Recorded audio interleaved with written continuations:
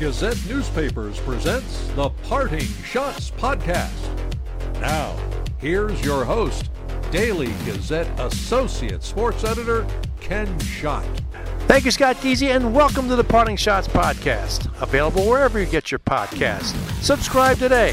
Thanks for joining me from the Times Union Center in Albany, New York. Yes, a remote location for the Parting Schotts Podcast, our first ever, as I'm wrapping up coverage of the St. Cloud State Boston College Northeast Regional Final in the NCAA Men's Hockey Tournament. The Huskies took down the top-seeded Eagles 4-1. The number 2 seed here in the Northeast region, the Huskies, will move on to the NCAA Frozen Four, April 8th in Pittsburgh. In one of the semifinals, they'll take on Minnesota State. And the other semifinal is a rematch of the 2019 final, when UMass takes on two-time defending champion Minnesota Duluth. Well, the big story in this game was a big injury to Huskies senior left winger Easton Brzezinski. Brzezinski scored 2 goals in Saturday's 6-2 win over Boston University. He had a collision with a Boston College player in the BC zone early in the second period, and his right leg did not look good. He was helped off the ice, did not put any weight on that leg. I asked head coach Brett Larson about the injury and if it was served as an inspiration for his team, because they scored 3 goals in the second period to take a 3-1 lead and dominated the second period, out-shooting Boston College 20-7. I think it was a little bit of the guys wanted to play for Easton. He's a guy that's been here for 4 years and been a big, huge part of this program, and they knew he was hurt. We didn't know how bad. I still don't know exactly the extent of the injury. He is with medical personnel now.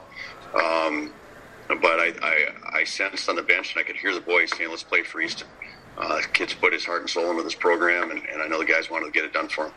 Senior defenseman Luke Jaycox and center Nolan Walker talked about the Brzezinski's injury. Jaycox spoke first, then Walker.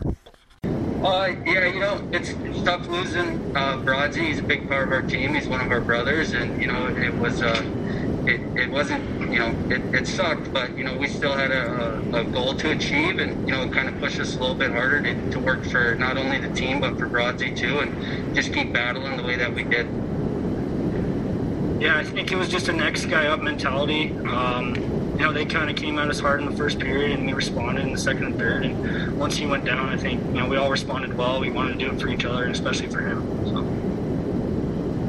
Walker, who was made one of the more incredible plays you've ever seen in the NCAA hockey tournament history, with his pass from behind the net that lofted, and nobody never saw the puck land except for this St. Cloud, and they scored a tying goal in the second period that made it 1-1 on Saturday. Well, Walker scored a controversial, I wouldn't say controversial, but an interesting goal late in the second period as he was driving the net. He crashed into a BC goaltender, Spencer Knight.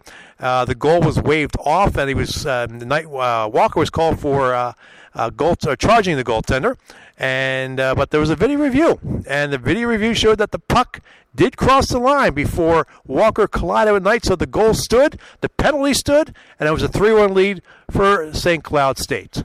Walker, who was made one of the more incredible plays you've ever seen in the NCAA hockey tournament history, with his pass from behind the net that lofted, and nobody never saw the puck land except for this St. Cloud, and they scored a tying goal in the second period that made it 1-1 on Saturday.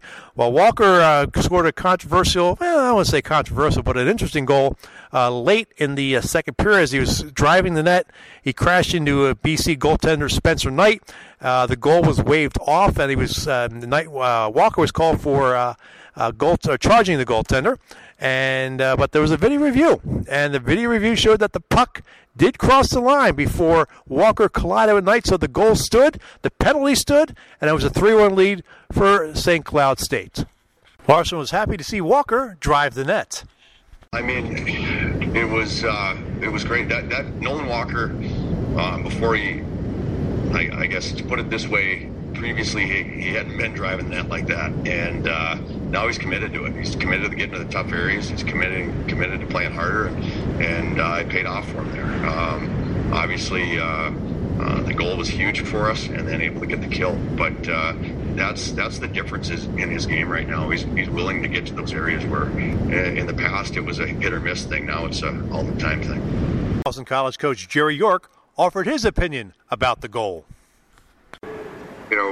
They said that the goal was scored one frame before the penalty was taken, so it was clear to the referee that. But that was a big play for us because we were going to go on a power play and wondering we didn't think it was a goal. The goal was called off. They reviewed it, and they made the correct call according to our people upstairs. Wrap things up here from the Times Union Center in Albany, New York. I want to thank everyone who was following me on Twitter during the 2 days of coverage of this tournament. I love doing this tournament. I enjoy covering college hockey. Of course, a lot of you people know I did cover Union College for 25 years and enjoyed every moment of it. And it was just nice to get back into the rink and nice to be able to cover some games and see some people in the stands during this pandemic. So, again, thank you. And if you also can follow me on Instagram at Slapshots, that's also my Twitter handle. So that'll wrap things up here from the Times Union Center in Albany, New York. And if you have questions or comments about the podcast, email them to me at Schott, that's SCHOTT, at dailygazette.com. The views expressed in the Parting Schotts Podcast are not necessarily those of Gazette newspapers. The Parting Schotts Podcast is a production of Gazette newspapers. I'm Daily Gazette Associate Sports Editor Ken Schott. Thanks for listening, and I'll catch you next time. From the Times Union Center in Albany, New York, good day, good hockey, be smart, stay safe, wear the face mask.